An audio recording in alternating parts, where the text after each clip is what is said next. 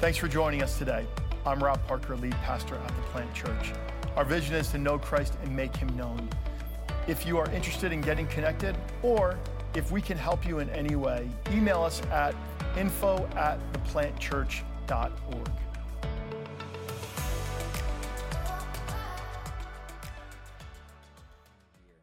So with all that being said, I want to invite you to open up your Bible. I'm going to pull up the right sermon because I just realized I have last week's message up here. That would have been fun. But it was a great message. You'd want to hear it again, right? Yeah. Oh, my gosh. Open up your Bibles to Matthew chapter 2. We're going to read the first 19 verses here in just a moment. This is the final Sunday of our series, yes, Get Lit. I didn't pick the name. I blame Pastor Rob for this, for picking the name. No, but we are recapturing this language to talk about what it means to get reignited in our faith this Christmas season. And so today we're going to talk about something that happens every once in a while in our lives that's not necessarily something that stirs our faith, but it might actually try and snuff out our faith. We're going to talk about oppositional faith, and really what we're talking about is when opposition comes against your faith. And so we're going to read Matthew chapter 2, verses 1 through 19 together right now. It says, Jesus was born in Bethlehem in Judea during the reign of King Herod. And about that time, some wise men from the eastern lands, arrived in Jerusalem asking, "Where is the newborn king of the Jews? We saw his star as it rose, and we have come to worship him." King Herod was deeply disturbed when he heard this, as was everyone in Jerusalem. And he called a meeting of the leading priests and teachers of religious law, and he asked, "Where is the Messiah supposed to be born?" "In Bethlehem in Judea," they said, "for this is what the prophet wrote. And you, O Bethlehem, in the land of Judea, are not least among the ruling cities of Judah, for a ruler will come out of you, who will be the shepherd for my people Israel." And then Herod called for a private meeting with the wise men, and he learned from them the time when the star had first appeared. And he told them, "Go to Bethlehem and search carefully for the child, and when you find him, come back and tell me so that I can go and worship him too." And after this interview, the wise men went away, and the star they had seen in the east guided them to Bethlehem. And it went ahead of them and stopped over the place where the child was. And when they saw the star, they were filled with joy. They entered the house and saw the child with his mother, Mary, and they bowed down and worshipped him. And when they opened their treasure chests and gave him gifts of gold, frankincense, and myrrh. And when it was time to leave, They returned to their own country by another route, for God had warned them in a dream not to return to Herod. After the wise men were gone, an angel of the Lord appeared to Joseph in a dream. "Get up, flee to Egypt with the child and his mother," the angel said. "Stay there until I tell you to return, because Herod is going to search for the child to kill him." That night, Joseph left for Egypt with the child and Mary, his mother, and they stayed there until Herod's death. This fulfilled what the Lord had spoken through the prophet. "I called my son out of Egypt." Herod was furious when he realized that the wise men had outwitted him, and he sent soldiers to kill all the boys in and around Bethlehem who were 2 years old and under, based on the wise men's report on the star's first appearance. Herod's brutal action fulfilled what God had spoken through the prophet Jeremiah. A cry was heard in Ramah, weeping and great mourning. Rachel weeps for her children, refusing to be comforted, for they are dead. And when Herod died, an angel of the Lord appeared in a dream to Joseph in Egypt. "Get up," the angel said. "Take the child and his mother back to the land of Israel, because those who were trying to kill the child are dead." And on that downer, let's pray. Holy Spirit, we've been talking about faith for the last 3 Sundays. And so we ask today, God, that as we talk about faith that is experiencing opposition, we just ask, Lord, that you would be at work in the hearts and in the minds of every person in this room.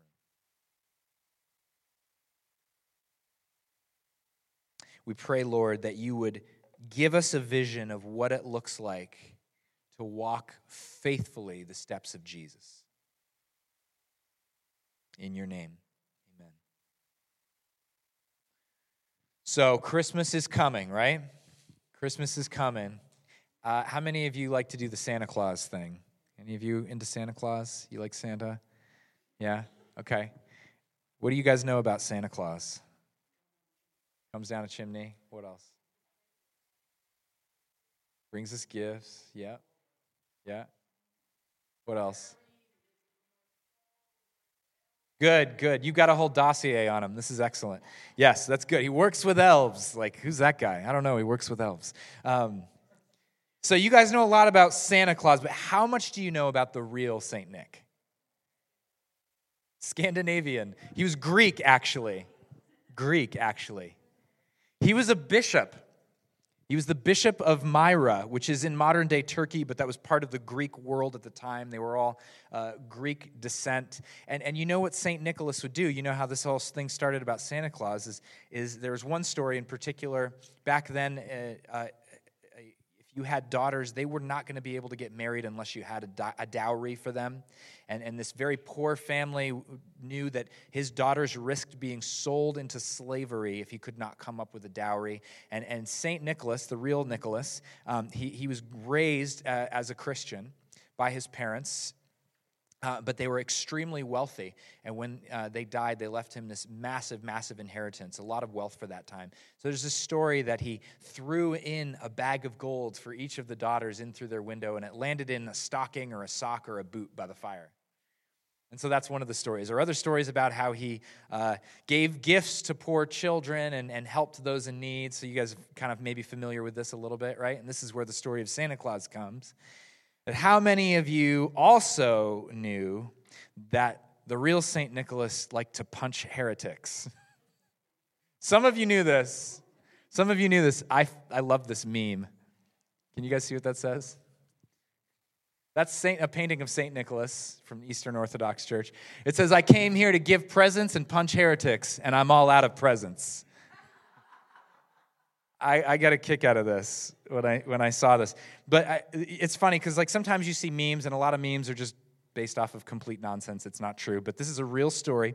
So he was a part of one of the early theological councils of bishops in the early church. And it was the Council of Nicaea, and they were struggling, the church, with some very complicated theological issues, and there was a heresy at the time called Arianism, and Arius, this guy, had this heresy. He said that Jesus was not God. And so the bishops invited Arius there, because Arius was a bishop, along with all the other bishops that are in the council, and they're talking about this, and they respectfully listened to Arius as he presented his theological argument for why he thought this was true. It was very flawed. They understood this, but they heard him out and respected him. And Nicholas is there, the bishop of Myra, and he just can't take this garbage anymore from Arius. And he got up out of his chair, walked across the room, and slapped him across the face as hard as he could. And you know what happened? He was promptly defrocked, removed of his bishop vestiges by the other bishops. They said, that is not what we do, and we do not tolerate this. So he was removed of that, and he was put off out of the meeting, out of the council, and put in chains until the council was done. Great story, right? Merry Christmas. Santa can't bring you gifts this year. He's locked in prison because he slapped a heretic. So we've talked about doubting faith when you're facing doubt and you don't know what to do. We've talked about childlike faith, having wonder and chasing after God in this way, just like a child would have faith. We talked about enduring faith, where you have to go for the long haul of faithfulness and trusting that God was going to do something. But what happens if your faith is opposed? How do you respond? Are you going to get up, walk across the room, and slap the heretic? My point is, I hope you don't do that. Are you going to respond like St. Nicholas and go after those who oppose you and punch those who oppose you? When you feel threatened, when you feel like your faith is under siege, are you going to fight fire with fire? Or is there another way? Is there another way? Jesus said this. He said, if someone slaps you on one cheek, offer the other cheek also. I think St. Nicholas forgot to read that part. Jesus has a radically different way of dealing with opposition to our faith. He has a radically different way of dealing with enemies. He said, love your enemies. Pray for those who persecute you. Turn the other cheek. If they're forcing you, the soldiers would force people to march. If they force you to go 1 mile, carry their bags for 2.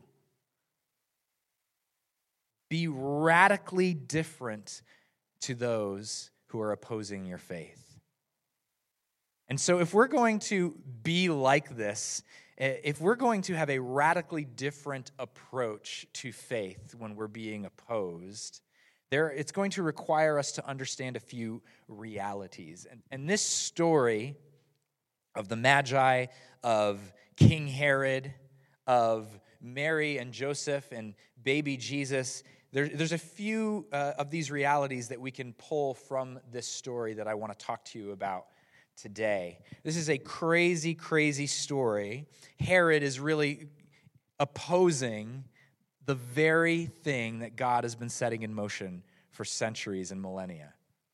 He's opposing, if you read the account of Matthew, it goes through the whole genealogy of Jesus. Like, this has been something that's been in motion from generation to generation, and now's the time, and Herod is going to stand opposed to that and threaten that. And so if we're going to know how we should respond to opposition to our faith, and we need to understand 3 realities. And these 3 realities I'm going to talk to you about this morning. The first one is that we need to understand opposition and power. We need to understand opposition and power. If we're going to understand what it means when someone opposes our faith, we need to understand what opposition really looks like, and we need to understand what power really looks like. And I'll explain why that matters in just a minute. First, what's opposition? You're going one way, someone's keeping you from going that way. Pretty simple. Pretty simple. You're following God, you're being faithful to God, and someone is going to keep you from doing that. They're going to stop you. They're going to stop anyone who's trying to help you. They're going to try and cut it all out. God had a plan to put his intended king on the throne, and Herod was paranoid. And he was scared to death that someone was going to take it away from him. And so he had to oppose it. He had to oppose it in order to keep his power. God's people, here's what we need to understand about opposition. God's people have historically always been opposed. God's people even have always been historically oppressed. The Bible, the story of God from beginning to end, identifies strongest with those who are oppressed, those who are on the outskirts looking in, those who do not have power, those who are being opposed, who are trying to be faithful to God's ways. The Bible is always showing in the story how these people are the ones that are redeemed and saved by God at every turn. A lot of times we in America as Christians think that we are experiencing mass waves of persecution. I'm not saying we're not opposed, but I think sometimes we like to think we're being persecuted at a crazy level that really just doesn't exist. There are countries around the world that are experiencing real persecution. What we might be experiencing here is we're not quite as privileged as we once were, and maybe we're just like preferred. Why do I say that? You know, Christians in America today still make up about 65% of the population. 65%. Now, they've fallen out of favor with a lot of media outlets and academia and different things like that. So it can feel like it's a lot more opposition than it actually is sometimes. Now, I'm not saying it's not opposed. I'm not saying that there's inaccuracies and bad narratives being put out there about Christians. But I think we need to get a proper understanding of what opposition really looks like, right? We need to put this in perspective for St. Nicholas's Day in 300 AD. Did you know in 300 AD, Christians made up only about 10% of the Roman Empire? 10%. And the church was flourishing in this time, growing in leaps and bounds. Opposition is historically something that God's people always experience, and it's not always a bad thing for the church. Any group that's experienced pressure like that has tended to flourish over the years. So I just want us to have opposition kind of the big picture of that as we're talking about this. What does opposition really look like? What does it really mean? Now, you might be experiencing opposition on a day-to-day basis, right? You might have someone at work that's hostile towards you because of your faith, or you might be experiencing opposition because you want to do something that God's calling you to do, and there's some kind of obstacle to that. That's all real. I'm not trying to negate any of that, but we need to put it in perspective. Does this make sense to you guys? Where we're going? Good. Okay, I don't want to belabor the point. Second thing we need to understand is power. What is power? I'm not going to get too technical in the definition, but essentially, if we look through the story of Scripture, power is also something that God's people have traditionally not had, especially if we talk about earthly power. We talk about government power, military power, political, social power, financial power. It traditionally is something that Christians have not had as much of as other groups of people, okay? And then whenever in the Bible, God's people suddenly come into power, they tend to be more oppressive and more brutal to the people that they have power over than those who had power over them. Famously, a lot of the prophets criticized the kingdom of Israel for being worse than Egypt was to them when they were in slavery. You were enslaved, and you're supposed to remember that you were an enslaved and oppressed people. You're supposed to use your power differently, and you're worse than the Egyptians were.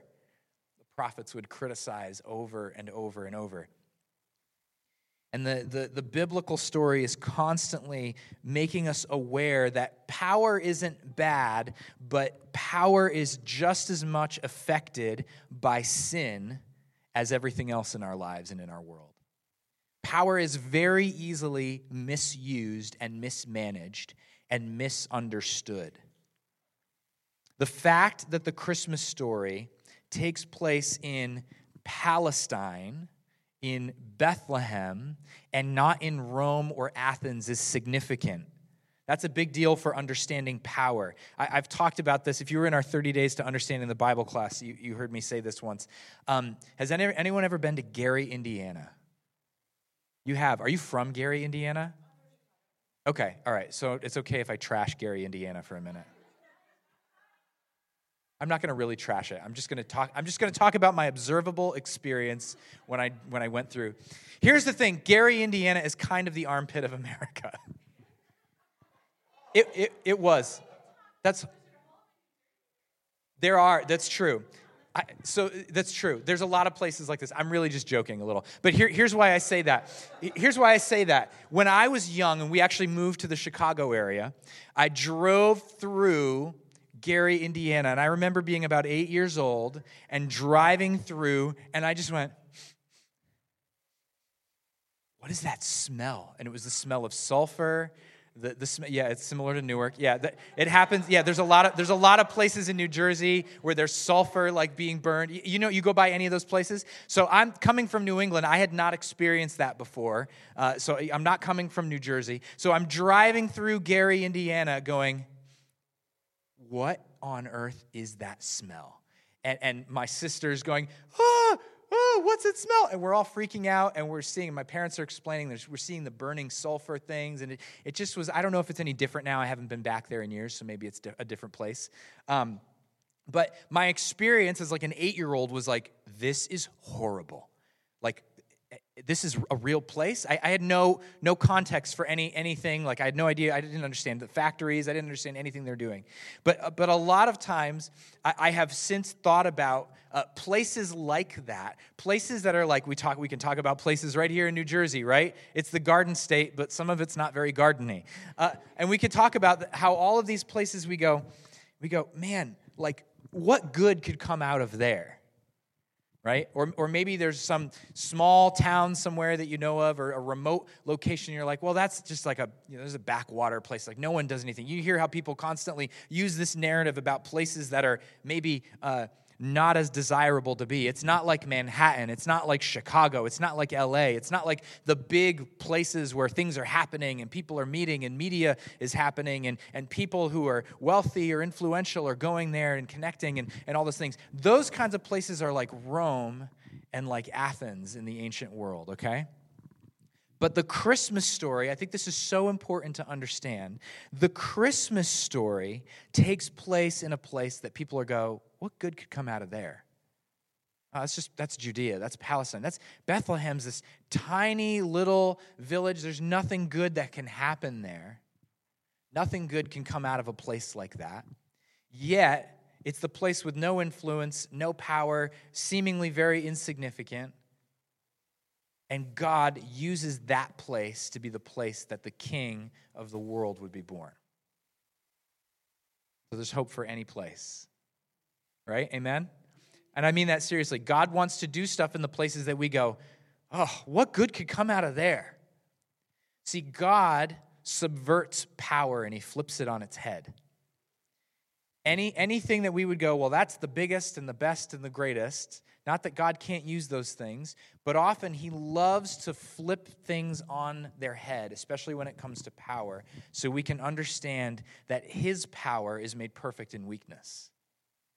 And that he doesn't need the best that humans can do. He doesn't need the most influential. He doesn't need the most interesting. He doesn't need political, social, financial power. He can make things happen just because he's God. And he will use the most humble locations and humble places to do extraordinary things. So this is helpful for us to understand power. And then there's the Magi come to Jerusalem, which is this influential place in Israel, right? In Judea. And they go there because they figure, well, a king's been born. Let's check this out first. Nope, there's no king here. He's in Bethlehem. Okay, we got to go to this little village from here called Bethlehem. Maybe 300 people lived in Bethlehem at the time. Very small. And there they meet this little peasant boy. Nothing's consequential, nothing significant or unusual about him.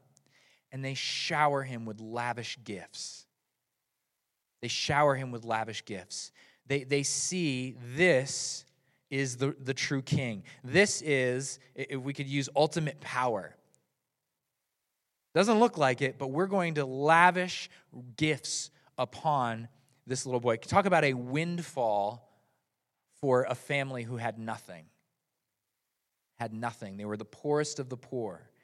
No hope of social mobility, of upward mobility, moving up in the world. That didn't happen in this world. But suddenly, they've been given great wealth.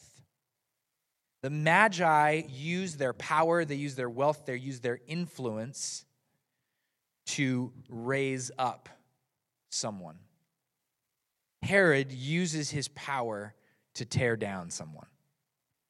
You see the difference? And a lot of times we approach opposition through a human lens of power. Are you guys tracking with me? Are you okay? Okay. We approach We approach opposition to our faith through human lenses of power. And if they say, well, here's the way things are going to be now, and here are the laws we're going to write in the land, and here is what's really truth, we want to get our St. Nicholas on, and we want to get up over there and slap him across the face. Or we're a little more sophisticated about it. We're just going to destroy them with our reason and our logic. And we're going to prove to them every way that they are wrong and not seeing this correctly. Now, when power is gained through force, though, if you do this to gain power, you have to keep power through force, which is what Herod did. He gained power through treachery. You know, he was called the butcher of Bethlehem because of this. He killed 3 of his own sons because he thought they were a threat to his throne. When you have power and you gain power through violence, through treachery, through force, anything like that, you have to keep your power that way. But when power is gained through love, you keep power through love. Martin Luther King Jr. said, hate cannot drive out hate. Only love can do that. Hate multiplies hate. Violence multiplies violence, and toughness multiplies toughness in a descending spiral of destruction. Our reaction when someone opposes us often is to meet fire with fire, power with power. But that's not the way that Jesus calls us to meet opposition to our faith, is it? We're in a moment right now in history, the past couple of years in particular, where people are struggling for power politically, and struggling for power ideologically, and struggling for power economically and culturally and socially and legally and theologically and in so many other ways, struggling for power over who can teach what in schools, struggling for power over what is going to happen in towns and cities and businesses and all sorts of things. And we get caught up in power struggles so easily, don't we? Do you find yourself just getting caught up in the frenzy of whatever power struggle that is most connected to you? You're like, well, I'll tell them this, I'll show them this, and they need to see this, and I need to prove them wrong about this. And I'm not talking about being a doormat here, friends. I'm not talking about letting people just walk over you and do whatever they want, but we need to understand how sin very easily leads us into a human power dynamic where we're always fighting and trying to fight fire with fire, and we're trying to use violence to gain power instead of using power through love. Jesus said this, "Blessed are the humble, for they will inherit the whole earth." Think about that for a second. Blessed are the humble, for they will inherit the whole earth. Does not say, blessed are those who are going to retake institutions and social, cultural ideologies, for they will inherit the whole earth. No, it says, blessed are the humble, for they will inherit the whole earth. True power is revealed in humility. It doesn't matter if you have the right theology or the right belief. If you do not handle opposition the way Jesus handles opposition, you cease to be faithful to Jesus in that moment. What if the enemy was smart enough? He's not really that smart, but he's got a little craftiness to him, so we need to be aware. What if the enemy was sneaky enough to go, I'm just going to start throwing all these crazy oppositions and power struggles at them, and I'm going to see if the Christian can remain faithful to love? Because it doesn't matter which side you get on of an argument. If you cease to love, you have stopped being faithful. You've stopped being faithful. You're like, I'm going to fight for my faith. But the second you step out of love, you've already lost the fight for your faith. Many of the things the church is getting caught up with in this day and age are about exerting worldly power, not about keeping faithful to Jesus. The book of Revelation, Jesus has messages to 7 churches in Asia Minor, modern-day Turkey.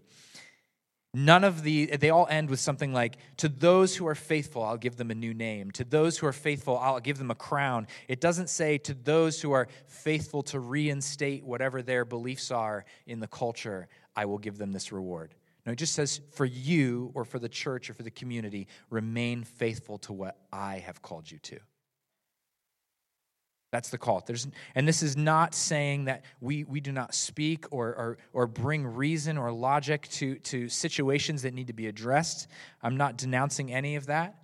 But I think we've rushed to that so much that we've lost the battle already.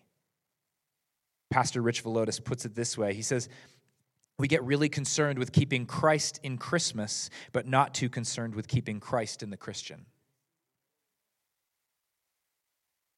Are you more concerned with opposing power with power, fire with fire, hate with hate, as Martin Luther King put it? How have you misused power? Time, your money, social media, other media outlets, your leadership, business, schools, your family, any place of influence you have that is a place where you have power. How are you using that power? How are you using that power? Is it Jesus-shaped power? Blessed are the humble, for they will inherit the earth. Or is it human power like Herod wielded?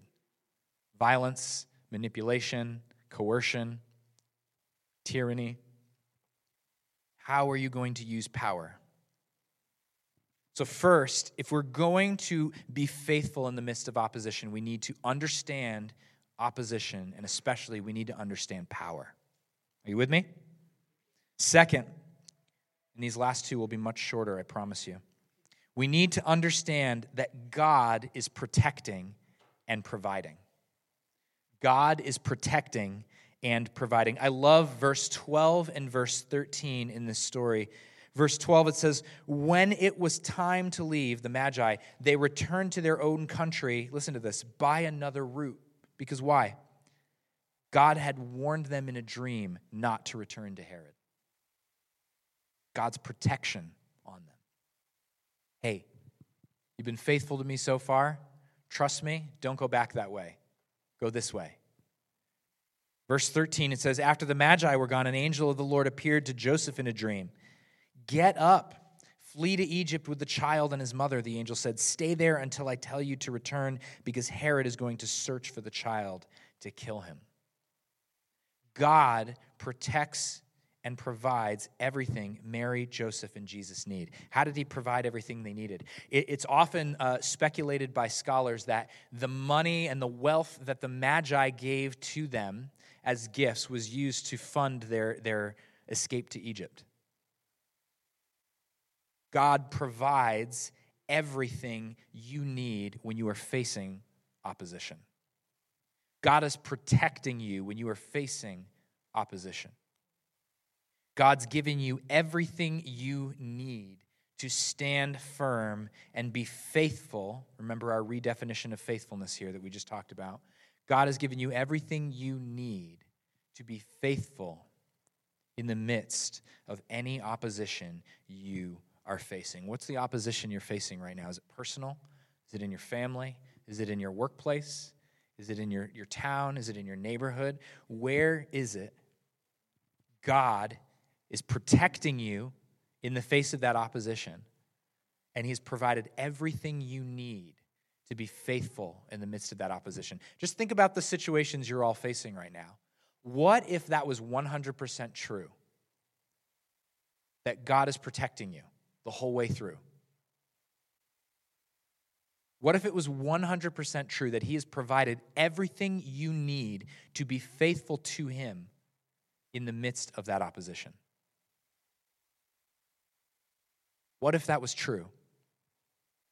Is there anything you would do differently? I know I find when I'm not totally trusting that God's got my back and he's protecting me, I'll get a little bit weak in the moment. Or I'll back down a little bit. God has provided everything that you need. You need to understand this today. I think some of us have been going so long in self-protection mode. We've kept people at arm's length. We've stayed out of situations we know that God's called us into because there's just too much opposition. God's saying, no, I am protecting you. Maybe some of you are going to get words and dreams, or someone's just going to encourage you in a way, and it's going to just be a word from God, just like Joseph got in a dream, or just like the Magi got in a dream, saying, here's what you do. Here's what's coming. Here's how you need to face it. Here's the encouragement you need.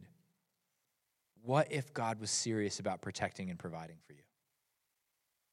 What would change in your life? Think about that. Maybe you want to make a note right now. It's a good question to ask yourself. So we need to understand that God is protecting and providing. Third, you need to understand who gets the last word when opposition comes. Verse 19, when Herod died, could stop right there. When Herod died, look at that. There's an end to the opposition. When Herod died, an angel of the Lord appeared in a dream to Joseph in Egypt. Get up, the angel said, take the child and his mother back to the land of Israel, because those who were trying to kill the child are dead. Herod died. The season of opposition had ended. God's work was still going to go forward. A lot of us, I think, get really short-sighted when it comes to opposition. Think about, like, how can I protect myself right now so I can get out of this moment? Instead of thinking about what's happening down the road. Who's ultimately going to come out on top? Who gets the last word in this opposition here? We wonder sometimes if we are going to be able to be faithful. We talked last week about enduring faith. Part of something that happens sometimes with enduring faith is we've got to be able to stay the course long enough to trust that God's going to get the final word. That God's going to get the final word. It might feel like the last chapter of the story has been written, but there's another part. Or there's another book coming, or there's a sequel. Pick your metaphor. But if we play the short game and I'm like, I just got to do what I need to survive this moment, we're going to miss the truth that every opposition that comes against God and God's people ends. It all ends. It all ends. I could sit here and tell you story after story. I'm a history nerd. Some of you guys know that. So we could go through history and see the list of empires and governments and world leaders and regimes and just local neighbors and anyone else who's been in opposition to the ways of God. And we could go down the list and see how every single one of them has fallen away and God is still standing. And because you are in God, you are still standing. I want to share a story. I'm going to read this story. I read this story. It was so powerful to me. We can't be thinking about the short term when it comes to who gets the last word, and we have to think about what God's doing long. It's a story of Micah and Dorcas Magaji, and they were walking through their Nigerian village in the morning of December 18th, 2014. And they were confronted with a choice, whether they were going to have a short-term self-protection or if they were going to see and believe who really got the final word.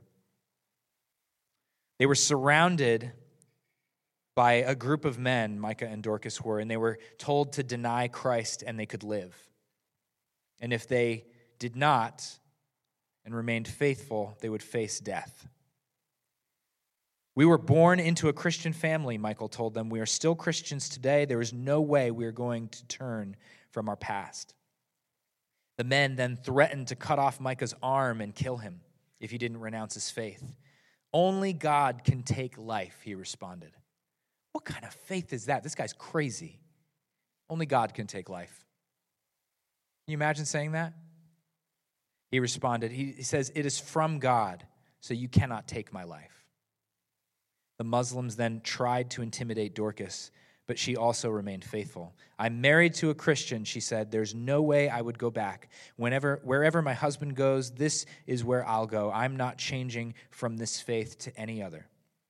Dorcas's response infuriated the men. They shot her to death and then hacked at both of Micah's forearms with a machete before leaving him for dead. The story of the attack got to the Christian elders in the church there, and so they sent people to rescue Micah, he explained. He said, "It is the power of God that has kept me up to this point," as he sit there laying, bleeding out. Before the attackers left Micah for dead, they stole his cell phone. A lot of Islamic extremists routinely take their victim's phone so they can identify other Christian contacts. And it also allows them to break the news of the killing to loved ones who call the phone, further terrorizing the Christian community. But after being taken to the hospital, Micah borrowed his brother's cell phone to call his attackers on his own phone. "And I told them," he said, "you people thought you have killed me, but my God has saved me." Surprisingly, the attacker, get this is crazy, the attacker responded by apologizing. The attacker apologized and even told Micah that he would like to ask his forgiveness in person once his wounds had healed. "I'm a Christian," he told them. "I don't bear grudges. I don't keep records of wrong. I have already forgiven you," he said. Even after the men killed his wife and attempted to dismember him, Micah said he was willing to meet them in person. While he's unsure if it is a trap, he is certain God is in control. "God will show a way," he said. "They may cancel if they have the courage to come and meet me. I don't have a problem. I will meet with them. God is involved in this. I will meet with them, and they will not attack me." Micah and Dorcas understood who gets the last word when it comes to opposition to their faith. Now, you might be thinking, well, it didn't work out because Dorcas died. My friends, we believe in a resurrection. We believe in a resurrection. We believe that only one life, there's so much more going on here. Someone came and apologized, and forgiveness was extended. Who has power in that situation? The one who attacked violently or the one who forgives? No matter what he faced, his wife dead, and he still has the power to forgive. They knew that they could take the easy way out. They could just simply deny Jesus and go about their day safely and repent later and say, "God, we didn't mean it. We just needed to get out of that situation." But they saw a bigger picture. They understood who gets the last word. Do you see the bigger picture? Do you see who gets the last word? You're like, "Oh, that's really intense. That's so intense. Why are you telling us this story?" It might be extreme for your day, this day and age. It might be extreme for the context that you and I live in. But in some ways, I think it's even more important when it's harder to see the opposition. Will you see the big picture? Can you have faith to see that God is up to something where he will get the last word, that the opposition coming against you is not going to last? Can you see how important it is to remain faithful? You see how this man remained faithful to Jesus. His faithfulness wasn't just in the moment of saying, no, I'm not going to denounce Jesus. His faithfulness was that he turned around and forgave them. That was his faithfulness to Jesus. He did not get bitter. He did not blame anyone. He didn't turn around and seek revenge or violence. He forgave because he saw who gets the last word. We've talked about this a lot, but in a society and in a culture that's so instant gratification based, it is so hard sometimes to look to the future, to say, I know who has this in the end.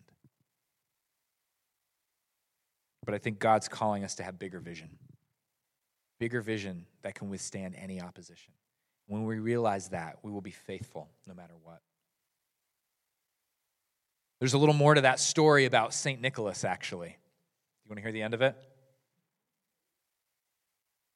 So the bishop's council, they would not tolerate what he did. I told you they defrocked him. They took his bishop vestiges. They locked him away. He didn't get to be in there. They were going to let the heretic finish speaking, and then they were going to figure things out later. They were going to figure out what they were going to do with Nicholas. So Nicholas is there in chains where they kept him in this room until the council was finished. He'd been stripped of his role as a bishop and a leader in the church. And he said, the story goes that he realized his mistake and he repented and he just began crying out to God for forgiveness. I see what I've done. He was not walking in the way of Jesus. And here's how the story goes.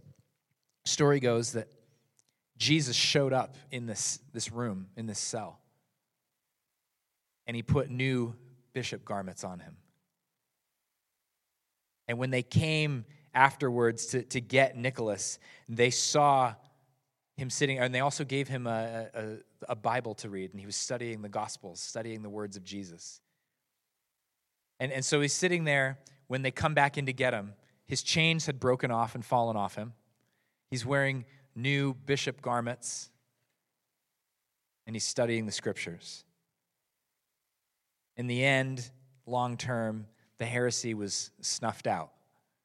It was proven to be completely a lie, not in line with the scriptures at all. Friends, when your faith is opposed, understand how power and opposition works.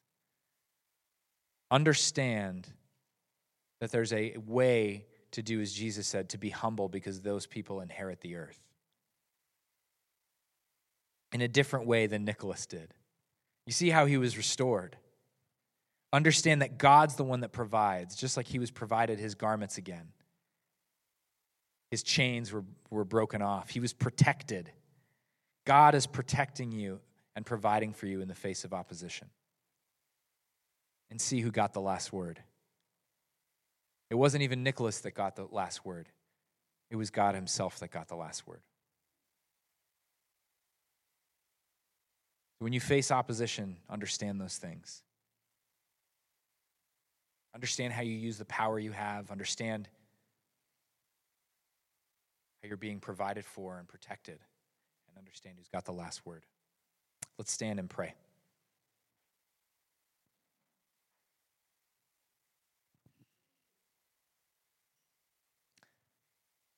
This is one of those messages that is frustrating for some of us, myself included, because we're very get things done, take charge, type A people, and we're just going to tell them like it is.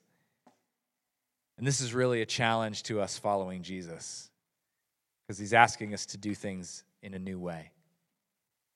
So I just want to pray blessing for us before we close in worship.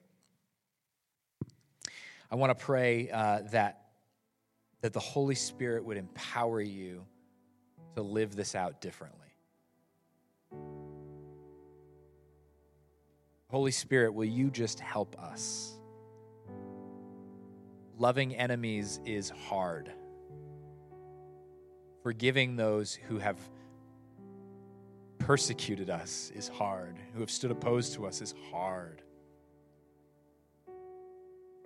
Those who've nitpicked and condemned us and complained and criticized us. Showing love to them, Jesus, is so stinking hard. And we just recognize right now that there is nothing in our body, there is nothing in our will, there's nothing in who we are. We have zero ability to love the way that you love. We have zero ability to be humble. We just acknowledge that we have no capacity in and of ourselves to do this. But Jesus, we recognize you have provided the Holy Spirit to change our lives. You've provided the Holy Spirit to make us new, to lead us in forgiveness, to lead us in love, to lead us in humility when we stand opposed, to close our mouths when we really want to get that dig in. And Lord, I even just pray for those of us who love to get that last word in. I just pray that in those moments where we close our mouths, that you would use those moments to bless us and transform us. Use those moments to stir your kingdom even deeper in us. Thank you for all the work you're doing in us, Lord, in this community, in this church. In Jesus' name, amen. Amen. Can we worship together?